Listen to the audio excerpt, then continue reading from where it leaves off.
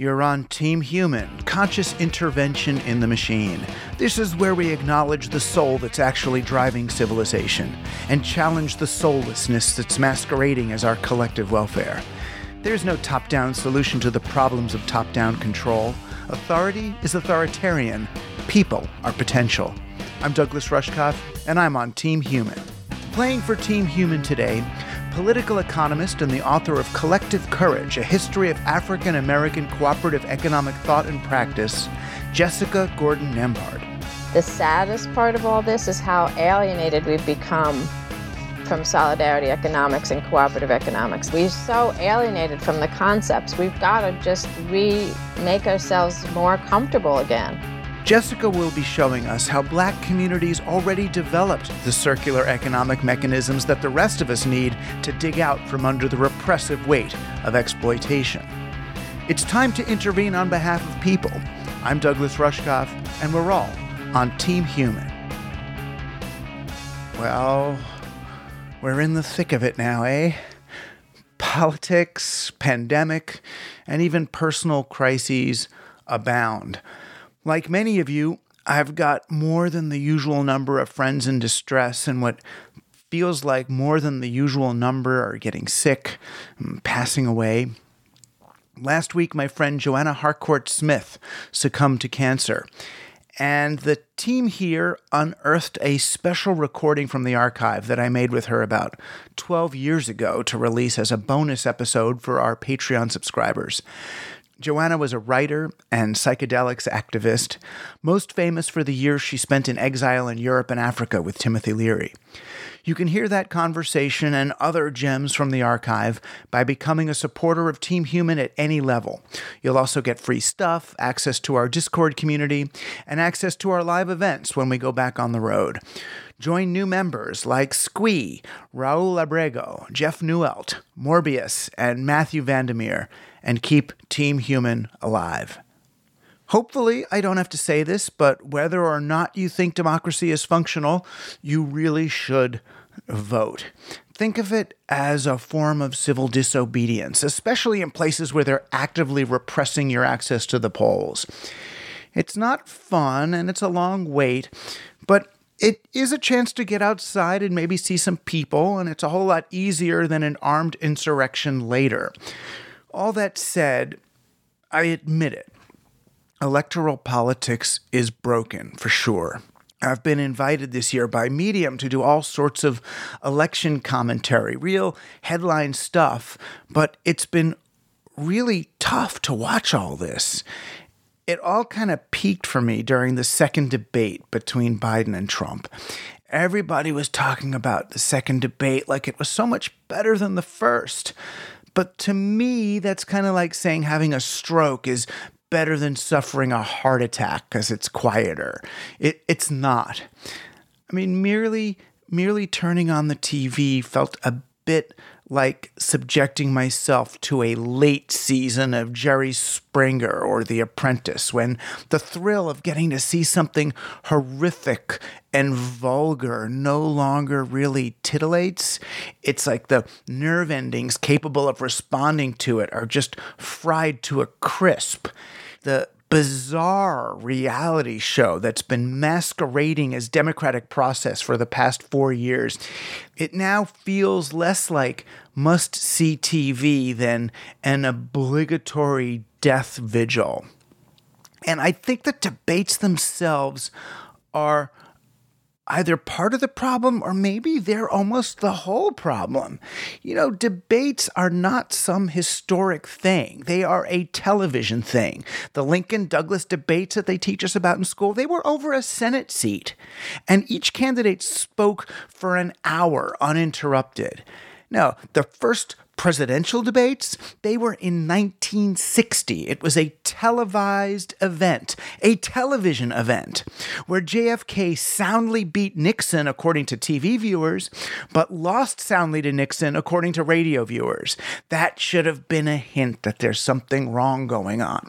And the two forms, right, TV and presidential debates, they've been kind of co-evolving ever since. As TV drives towards spectacle and sensationalism, so too do the debates. And once TV surrendered fully to reality TV, so did the presidential debates. What Trump accomplished in the Republican primaries in 2016 was like an episode of Survivor, and we all watched it happen. It had nothing to do with policies or governance, and everything to do with name-calling, ratings, frustration, and doing whatever outrageous thing gets you on the news afterwards. Like Neil Postman in Amusing Ourselves to Death, I am officially blaming television and the television industry for our political woes. While all they care about is ratings and sensationalism, they pretend they've created some sort of balanced stage.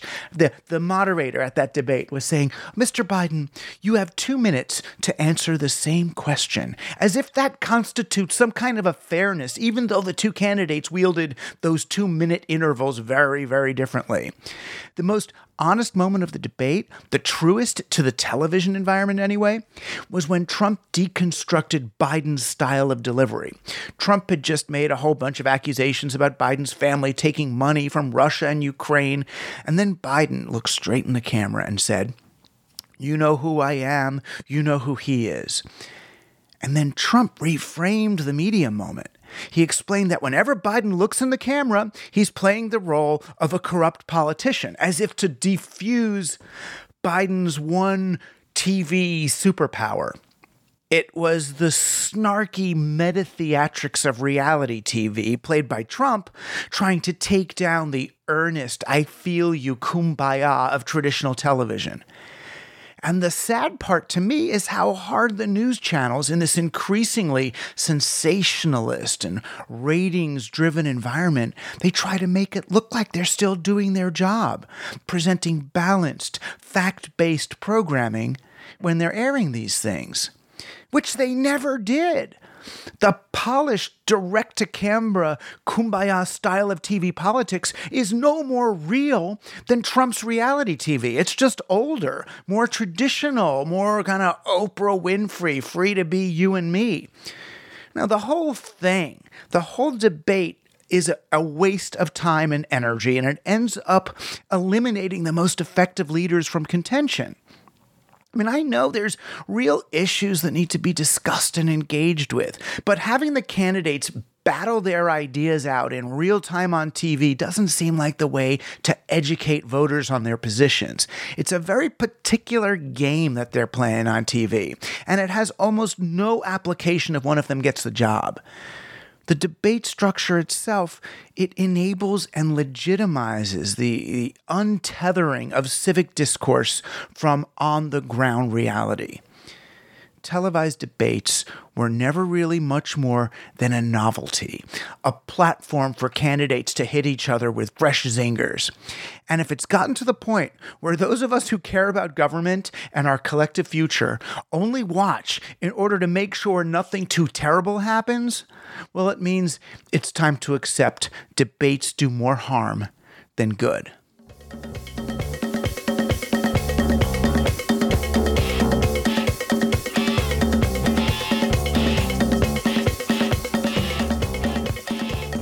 It's my honor to bring you a scholar who I found in my quest to document grassroots efforts at cooperative economics. She's a professor of community justice and social economic development in the Department of Africana Studies at John Jay College, and a political economist specializing in community economics, Black political economy, and popular economic literacy. Her new book, Collective Courage, A History of African American Cooperative Economic Thought and Practice, rocked my world. Please meet my new friend, Jessica Gordon Nembhard. Well, hi. It's so great to see your face. Wonderful to meet you. Yeah, and you. I so admire your work. I found it maybe the way a lot of people have. I've been an advocate for cooperative strategies and local currencies and all that stuff since the early 2000s. And I had gotten called in. I was trying to think of when it was. I had gotten called in by some division of the World Economic Forum in Manhattan. And I thought, this is it, my chance. I'm going to get to talk at Davos, right?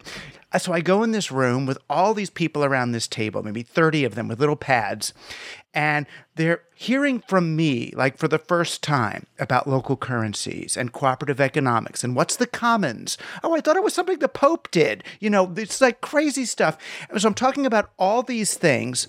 And then this woman, a very educated, smart, well-meaning, like United Nations kind of World Bank woman said, well, all of these things you're talking about, these co-ops and food buying and collective strategies, they're nice and good for the elite white cultural creatives of the Northeast, but how would real inner city urban people be able to deal with this kind of stuff?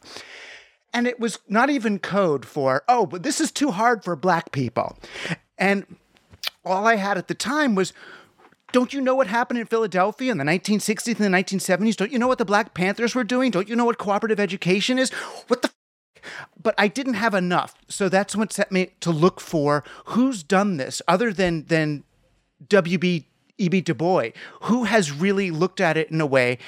And there you were with Collective Courage, a history of African-American cooperative economic thought and practice, which was, I can't stress what an important work this is on so many different levels, and how grateful I am that you did this, a kind of scholarly research that I don't have the stamina to do, where you found like the records of a church and who gave 35 cents to this one. And it was like, oh my gosh, just the beauty of that act of research is enough just to be happy for. But the result of it, which is proof that this is not only not too hard for Black people to figure out, but we got it from Black people.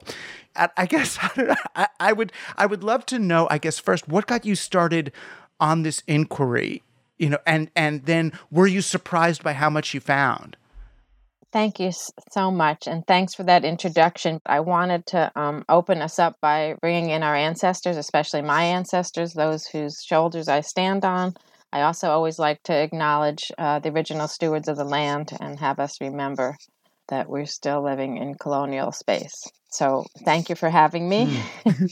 I'm very excited to talk with you about this. I started the way we all start. I started with, who do I know who's been thinking about this already? I actually had grown up in an intentional community, so I understood co-ops as sort of intentional communities. I understood what a food co-op was, but I hadn't really thought of the broad spectrum of co-ops as an alternative development strategy. If you really want to think about it, there was a level of economic cooperation among the Blacks on the slave ships when they were mutinying, right? Because they were economic, they were commodities. It was an economic situation that they were in, right? Being taken from their homeland to be traded as commodities. They were also economic because they were economic beings. They didn't even own their own bodies. So it's property declaring it that it owns itself. Right. And saying you can't do this to us and you can't dehumanize us. So in that sense, and that took cooperation, right? Right. If one person gets up and does it alone, they're just going to get shot. Right. So that, so if you want to think about it that way, we can start from there. And also we know that most early civilizations, especially early African civilizations, early First Nations here in North America, all used cooperation, collectivism, cooperation from very early on. So it's not that anybody invented it or started it. It's more that we all continued to use economic cooperation for survival and then for liberation. And so that's how I've been trying to think about it and look at it. So then Du Bois was another one who led me to say, even the Underground Railroad, which again, we thought of as kind of a political and physical, maybe a social thing, but it was economic cooperation. Because if you think about it, right, aside from the fact, again, that enslaved people who were running away were commodities, but also the people that were helping them, right, were sharing economics, right? Somebody had to have a wagon with enough hay in it. Somebody else had to have a house with a basement that you could hide in. Other people were providing food. So these are shared economic relationships. Right. And others were sharing the information about what this network was. Exactly.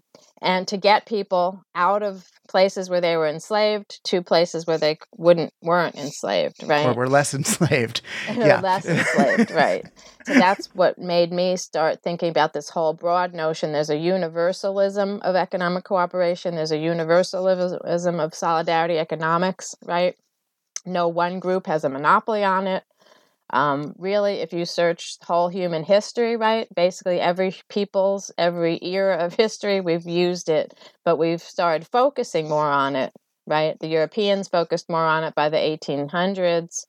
Other groups have focused on it in different ways. And then with the solidarity economy movement, again, from the 80s, 90s, 2000s, we started focusing on it again as a worldwide movement of people reasserting themselves against neoliberalism. Which is why it's interesting for those of us in modern times, we could read a book like Collective Courage and see these, look at this great invention of one person's going to get out of slavery, raise money to come back, and then get the next one out. What a terrific new idea. Right. Where in some ways, what you're saying is that extractive corporate capitalism was the new idea. Right. It's exactly. Like the extant natural, if you want to use a word like that, natural human condition is of sharing resources, treating things as commons, cooperating. Food sharing was our evolutionary history. And then there's this interruption in the late Middle Ages of chartered monopolies going out, taking people over, enslaving brown people and stealing all their resources. So when the slaves came, they were from a civilization. It's not like they were blank slates. They came with a civilizational bias towards collaborative, cooperative economic solutions. Right. And they continued to practice them as best they could, even though, as we said, they didn't own their own bodies. They were separated by language, right? So they weren't allowed to be with other people who spoke their same language. Right. So there were all kinds of barriers that capitalism and enslavement put in place, but they still managed to not succumb to it as much as possible. So, right. So they would get intentionally separated so you wouldn't. Oh, yes. The slaveholders and the slave traders would not. They totally separated. They wouldn't put people who spoke the same language. They wouldn't even chain them together in the boats. They made sure that you couldn't communicate, or they thought. Right, that you couldn't communicate at all.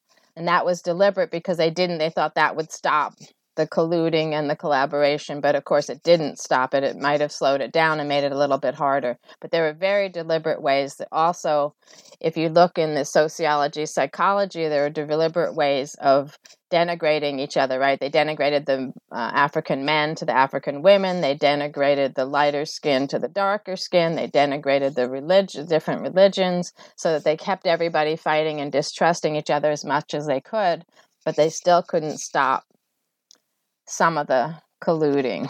I think part of the narrative that I've had wrong, that is just changing for me now, is I've always seen it as like when things get bad enough, people turn toward cooperative economics. I was looking like at the 2007 market crash and saying, if things had only gotten a few notches worse and they hadn't been able to bail out Goldman, then people would have rediscovered cooperative economics and local currencies and all these things. But you're kind of not saying that. I mean, on a certain level, it looks to me like, wow, the worse Black people were treated, the more they were separated, the more they were forced to develop these alternative methods of sharing. But I think you're arguing that, no, it's not that they were forced, it's that these were almost the more natural, spontaneous modes. And human, right? That's the other thing I wanted to say when you were talking about how, right, capitalism is the new thing.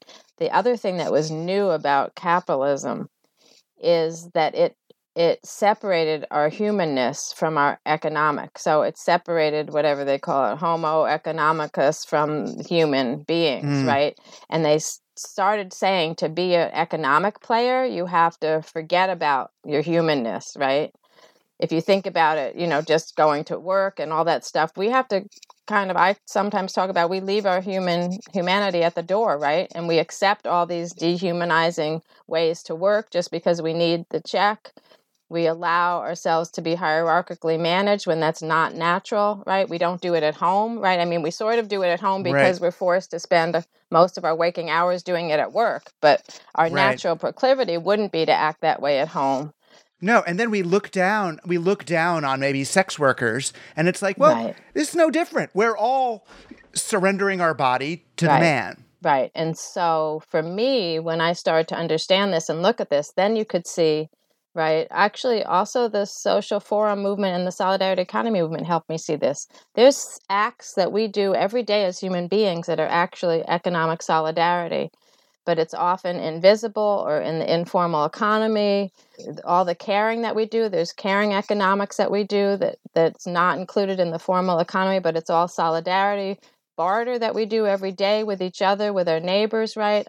I'll take your kids to school. Right. You pick up sugar for me at the grocery store. I mean, that's all solidarity economics, but we forget, we don't call it that because right now all we know of economics is this cutthroat, hierarchical, exploitative stuff. And so we forget what economics really is. And that's the other piece I think that's so important here to see. Yes, in crises it is true that there are more co-ops in all communities during crises, but it's also true that it's not because there's nothing else and so we have to do it for survival, but it's also because crises force us to go back to what's human, right? Because that's all that we have left, right? In crises, we're stripped of everything else, but we're still human. And so we go back to the things that make us human. And the irony, of course, that keeps happening again and again in the story that you tell over the 200 or 300 years of that story is these human-based lateral cooperative economies end up being way more prosperous than the other ones. So it's like the story, it's like this joke almost that you keep telling in there. It's like, okay, so this Black community was utterly cut off. They weren't allowed to have jobs. They weren't allowed to join the union. They weren't allowed to do this. They had to stay here. So they turned to each other, created these economies based in the velocity of money and the velocity of transactions. They start prospering and getting movie theaters and churches, and they're doing better than the neighboring town of white people who are allowed to participate in the big economy. And then the white people go and riot and tear up the stuff that they've got. There's a range of sabotage in almost every situation, between banks not giving you a line of credit, insurance companies upping your insurance, to lynching the co-op leaders, burning down the co-op buildings. So that whole range, especially every time we got successful, but even sometimes the ones that weren't that successful, just to stop them because they don't want the example, right? And they don't want the competition. And this is not just the South where everybody thinks it's the South that was so horrible. These things happen in the North everywhere in the U.S. And then the saddest part about that sort of sabotage history is that led a lot of African Americans to either think we couldn't do it, and so not want to try again and not tell their children about it because they were embarrassed, when it really wasn't even our fault that something, it failed or wasn't successful. Even after like 20 years, we don't want to talk about it because we feel like it was a failure and we don't have the language to talk about the sabotage. Or we do it so quietly, we stop even calling it a cooperative, we stop calling it collaboration because we don't want anyone to notice what we're doing to sabotage us. And so because of that, we also don't think, right, we don't pass on the legacy, we don't think we're doing it. Right. Because then when people come with the terminology, they're like, no, we don't do that, right? But we don't do that because we had to protect ourselves. We had to stop talking about it and bringing attention to it. Right. And there were really two periods where I noticed you talked about that. One was the way that so much mutual aid happened through the church, which was both effective because it's already part of giving in a church, but it was also, the church was stealth, so you could do mutual aid. No one's looking at a church as if it's a bank, but they were really, they were functioning almost like credit unions do. Right, often, right. So the church, the fraternal organizations, sometimes the Black independent school, so groups that were already had trust, already were organized, but could do it, but you didn't know, right? They didn't have to say they were doing that because they were doing 5 other things, and they didn't have to talk about the co-op stuff they were doing. And that way they were protected from the sabotage, but it meant the kids didn't really know, right? They knew they went to church, and they knew maybe their parents got a little loan from the church one day, but they didn't realize that the church was doing a credit union or some kind of credit exchange. They didn't realize that their parent, right? And I got that a lot when I first started talking about this in Black communities. When I would first talk about co-ops and cooperation, everybody would say, no, no, no, no. By the time I finished my talk and explained and gave some examples, then I would have people coming up after my talk or raising a question at the end. Oh, my aunts and uncles were in. I guess it was a co-op. I didn't realize it. My grandparents started this farm thing, and now I realize that was a co-op, right? So also the language has been a barrier, but mostly because the language was protection. It was, and I didn't realize my dad was in that. They got their funeral. I mean, they're part of a little Jewish group. They were poor. Right. And they had their funeral plots were taken care of. And it was like, oh, so that wasn't a club. That was people taking care, because no one had the money when someone died Right. That's mutual aid. Most of the mutual aid societies started with burial societies. Yeah. Because especially, ethnic racial groups cared about how their people were buried and needed some way to make sure it was done the way, done the way their culture wanted the burials to happen. Right. Plus, it's at that stage when it's, an old woman and her husband's dead, everyone's heart's going out to that. It's like, this is the least we could do as a community is pay for that, so let's codify it, let's organize it. But then later you were writing about how in the civil rights movement, a lot of sort of Black activists excised the sort of cooperative language from their work and their speeches and their writings because it would get them painted as communists in the McCarthy era. So then, by the 50s with the McCarthy era, they also had to purge the language. Because, my research did find there were Black organizations that used the word co-op. The Young Negroes Cooperative League in the 1930s. In the 1880s, the Colored Farmers National Alliance and Cooperative Union. So there were places, Definitely by the 50s and 60s, though, there was much less use of the word cooperative. It's really one of the interesting things I found was that the founding actually, and here they did end up using the word cooperative, but it's not till the late 60s, the founding of the Federation of Southern Cooperatives in the South in 1967, the meeting that was pulled together where they put in 2 big grants to create this regional association was actually attended by members of almost every civil rights organization at that time. But none of them, had co-ops in their political platforms. None of them made speeches about co-ops, but they understood and realized that we couldn't get far enough with civil rights if we didn't also have economic justice. And so they realized that they needed to follow what was already happening, There were already co-ops being developed all throughout the U.S., especially in the South, but they needed support. And so they came together and agreed to help support this regional organization. But quietly, nobody really knows that they were all at that meeting. In fact, it took a couple of interviews for me rather than paperwork to find out that all those organizations were represented there, that kind of thing. And then when I talked to some civil rights people, they actually said, we didn't talk about the economics. One, we didn't want to be painted as communists, and there wasn't as much agreement about the economic stuff. There was more agreement about voting rights and political legal rights. There wasn't as much agreement. Some people still wanted to try capitalism and that kind of thing. Right.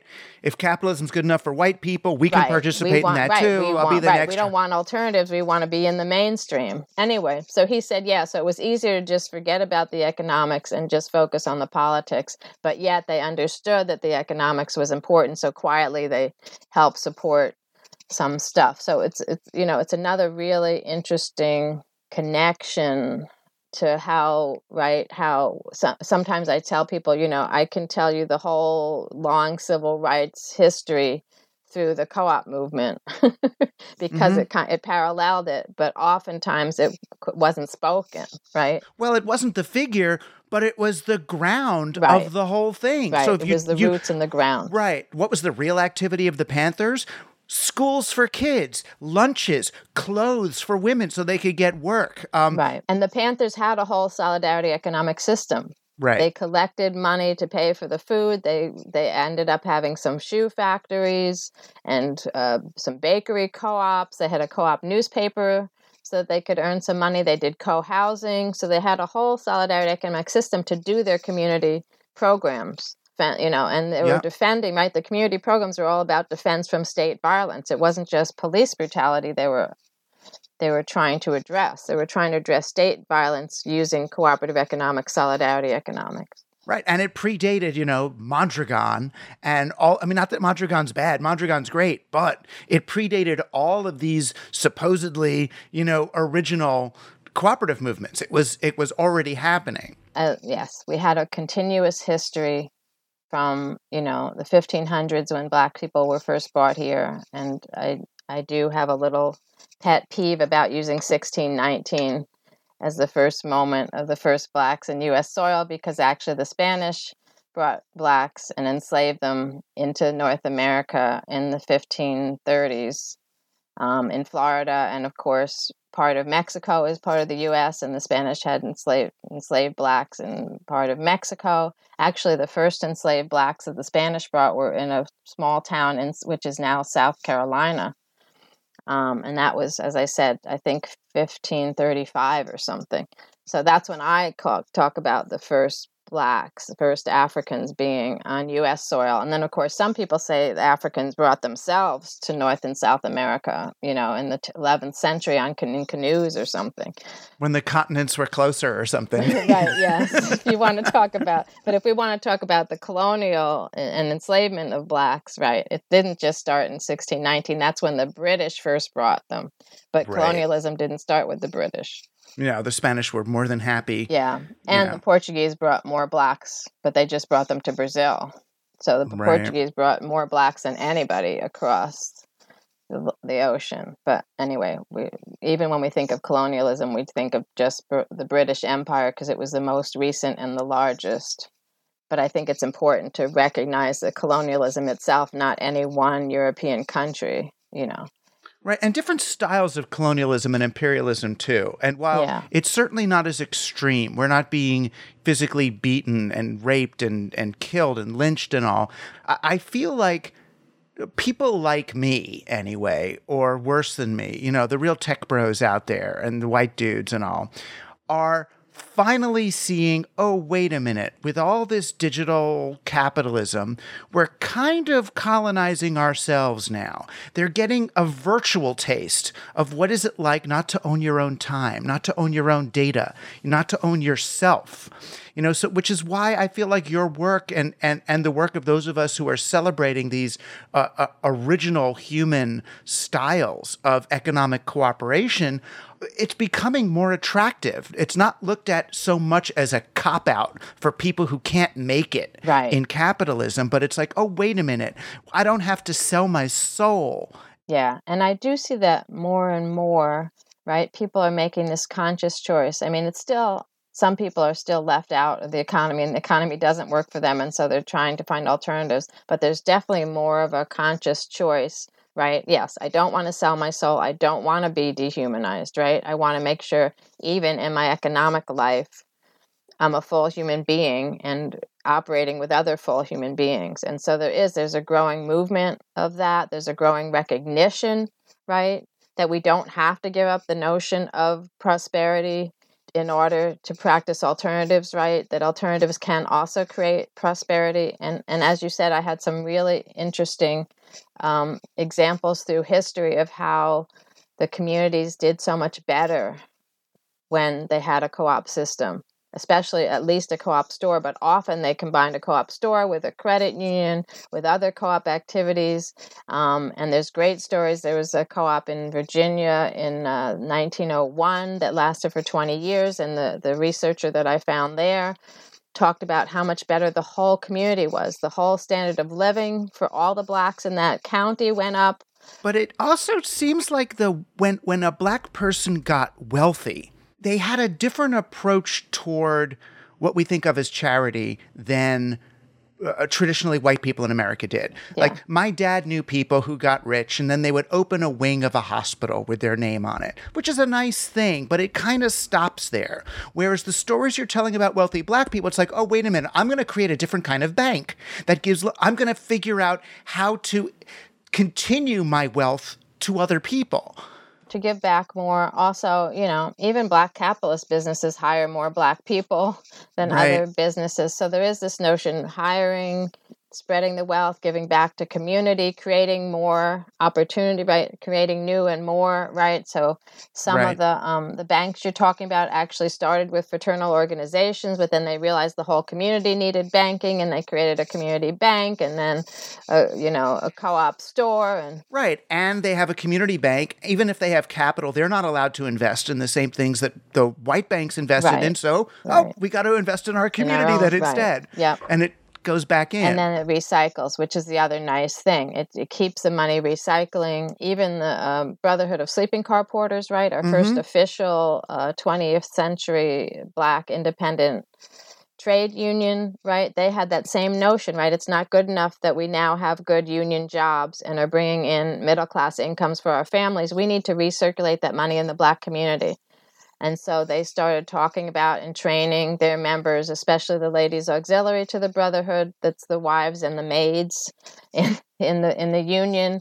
They started training themselves about cooperatives and trying to start cooperatives because they wanted to use their money to better the community and to keep it recirculating in the community, not just get good wages and then let it just go out. Right. And it's like, because you have your neighbors. So if you're in the union and you're doing well and you're getting benefits, but you got 3 neighbors on your block who aren't, that's not a fun life to live. Right. And your children have to marry somebody. I hate to put it that bluntly, but so you do, you care about your neighbors, you care about the future. That's the other thing that's important. Well, if you have time to think about the future, which starts. Then there was another example I didn't fully understand of these women who were they were knitters and quilters. And then they bought land and then let people live on or work on the land. So how did that happen? Yeah, that's another fabulous example of this, right?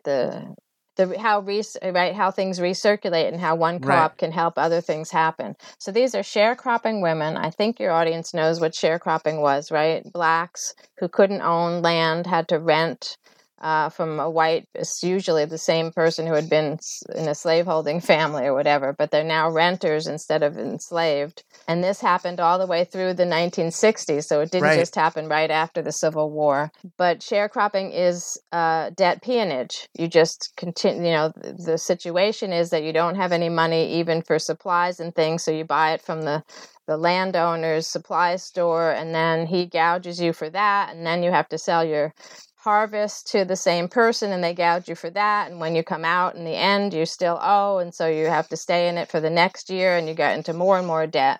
So actually it was a minister who saw some of the quilts that the women did over the winter when they weren't farming, and he said, you know what, I think I can sell these quilts. And he actually took them up north, sold them, brought them back the money, and they were like, oh, we could make a business out of this.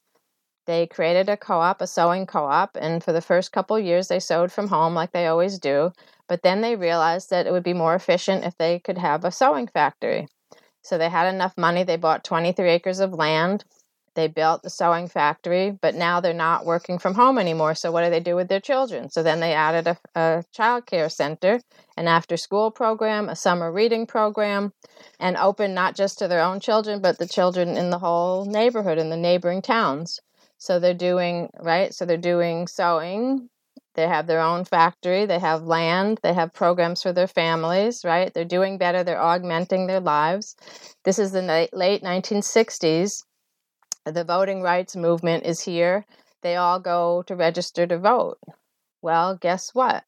In the South in particular, when you tried to register to vote in the 60s, you often were retaliated against. And the easiest way to retaliate against you is to fire you from your job or throw you off the land if you're a sharecropper.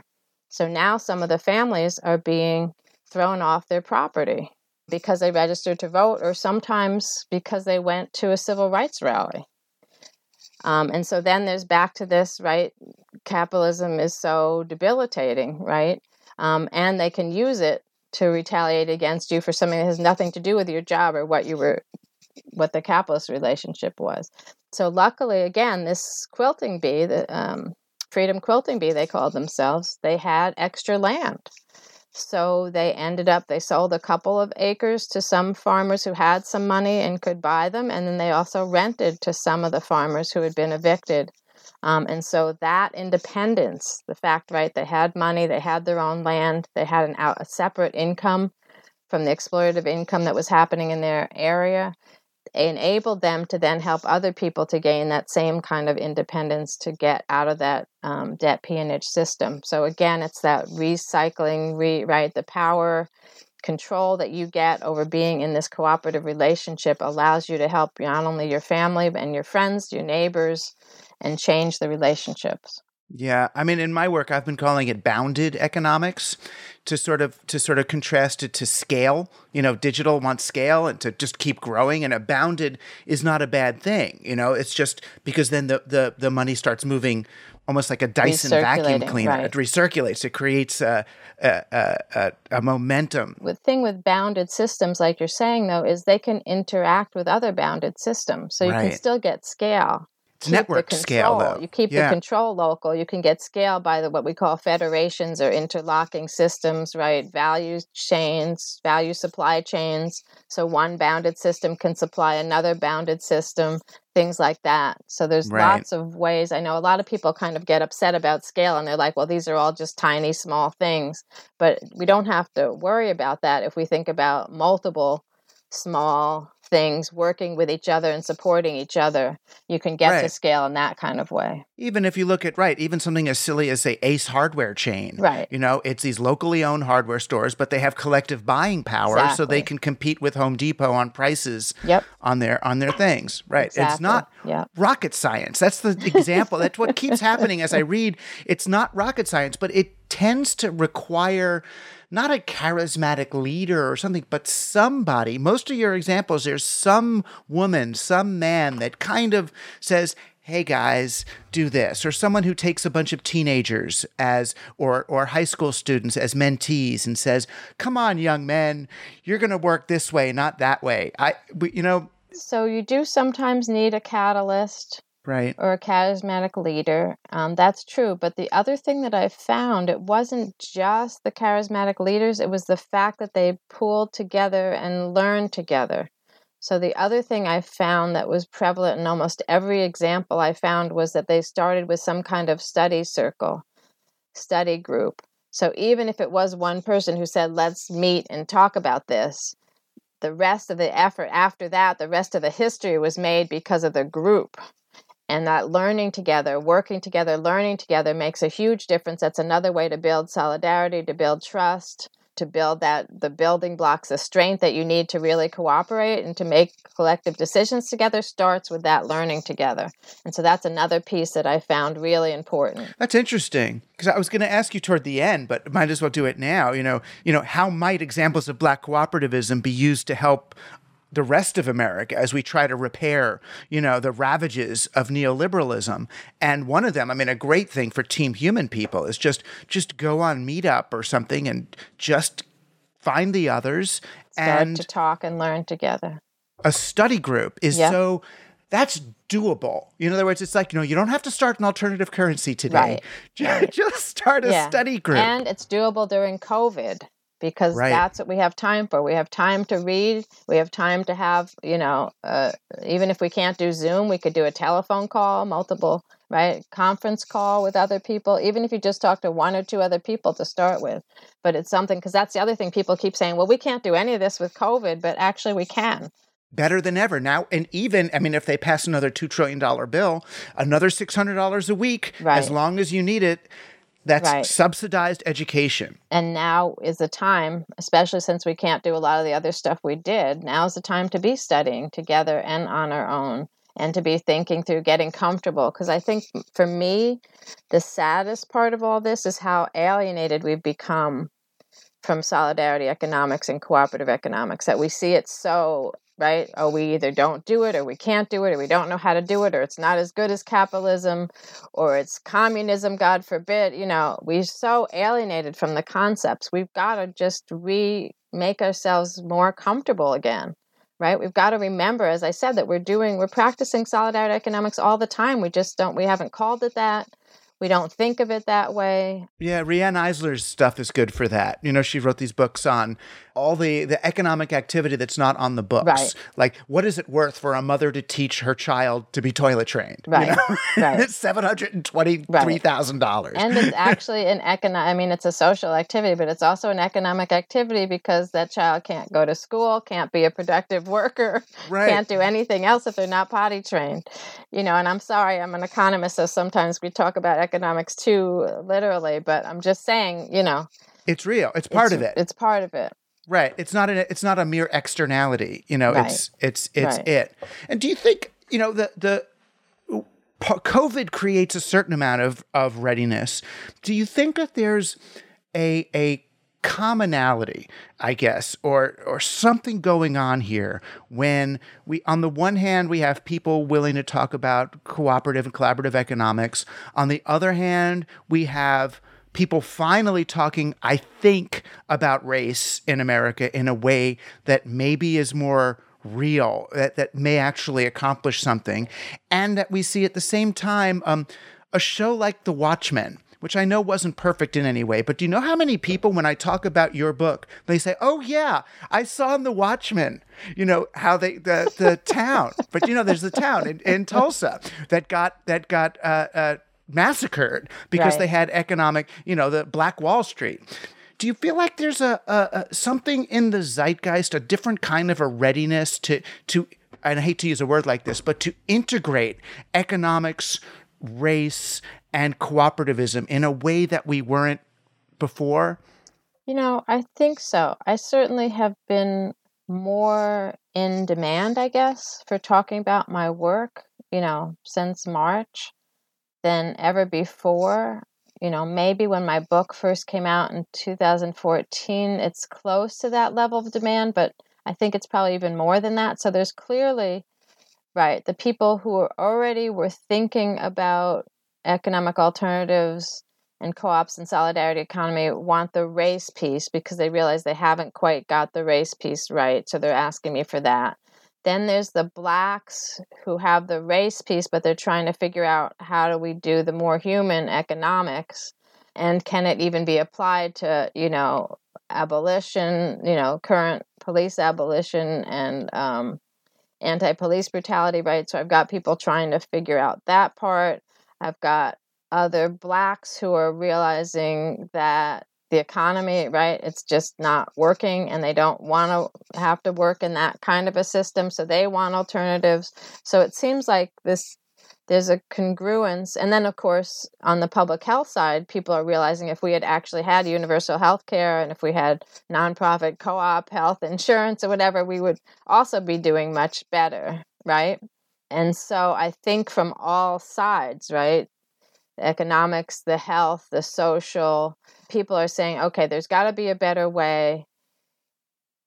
Is there a way that we can combine, all these things that are bombarding us, instead of trying to piecemeal? Right. Or they're incompetent. I was saddened by, both the if it was the Bernie campaign sort of blind spot to the African American experience, and at the same time, the hostility of certain Black activists to the Bernie thing, because, Bernie's asking for universal economic justice, and we need Black particular economic justice. Then you get in fights between, white progressives and intersectionalists. And it seems to me that these are not either or, that these are very much yes and concerns.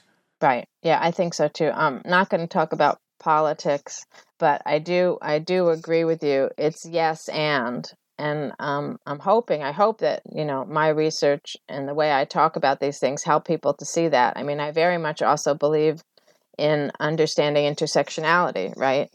It's not even just Black people in general, right? Or Black and brown people in general. It's also Black and brown women. It's also Black and brown LGBTQ plus people, right? There's just so many intersectionalities, and we have to me, that's why I keep talking about humanists, right? Because to me, our humanity is about all those intersections. And we have to figure out how our economics can recognize and provide dignity for all those intersections. And that's where, again, this, my understanding and my research on cooperatives and solidarity economics, and I really like to combine them, solidarity, cooperative economics, or whatever, try to give us a way to recognize human dignity in everybody and see that we can have economic democracy and economic justice for everybody, but we have to be very deliberate about it. That's also my new statement, especially to liberal groups that think they're okay and aren't comfortable facing their racism, right? We really need to be deliberate. We need to be sure that we understand it's not just about diversity and inclusion. That doesn't take us far enough, right? Those are just baby steps. And that we have to really think hard about what happens in our everyday interactions and take those same values that we think we have for economics about non-hierarchy, human dignity, support for the least among us, whatever it is, we've got to apply that even to the social relationships and notice when we're not applying it. Right. I mean, it is true. If you're trying to run humanity on an extractive, growth-based, exploitative, slave-owning economic operating system, you're going to end up with inhuman behaviors. Right. Yep. There's just no way around it. No, there's no way around it. But even when you start to dismantle that, if you don't do it deliberately with understanding about all the isms and oppressions that we practice, you're not going to change a whole lot either. Like maybe you'll have a co-op, but the Black people still won't feel comfortable in it. Or you'll still make assumptions about what food or cultural things you should have in the co-op that are very disrespectful to some groups, that kind of thing. So that's the other piece of it, right? It takes a lot to just dismantle the capitalist system, but then to rebuild the system we really want, we have to make sure not to reproduce the institutional racism, right? Not to allow the stereotypes that come so naturally to all of us, right? That's the other part of the deliberateness. We have to really examine ourselves so that we don't bring that baggage, right? Somebody calls it an invisible backpack of privilege, and right, we have to make sure not to bring that baggage into the new structures. And it's not simple. It's not just because we changed the structure and got rid of capitalism. And it's not even just good intention. Right. Right. However nice it is to have. Right. It's not enough. It's just not enough. And so so then people get, oh man, this is going to be hard or whatever. But you know what? Life is hard. I'm sorry. Right. Retrieving your humanity is a hard. Full-time job. Right. Yeah. And it's hard. And if we're going to do it, let's do it right. Let's not whatever. I guess I can't use that word. No, let's not do it halfway. That's all right. I'm allowed to say that. Yeah, you are. You're allowed to say anything here. But yeah, it's hard. But it's easier and more fun if we do it together. Right? Exactly. Like everything. Yeah. And we make it fun. I mean, that's the other thing. This stuff is supposed to be fun too. It's not just supposed to be hard. We're supposed to laugh and dance and sing. And definitely, right. I think that's the other thing that first drew me to cooperatives and stuff, is that we didn't have to do it alone, right?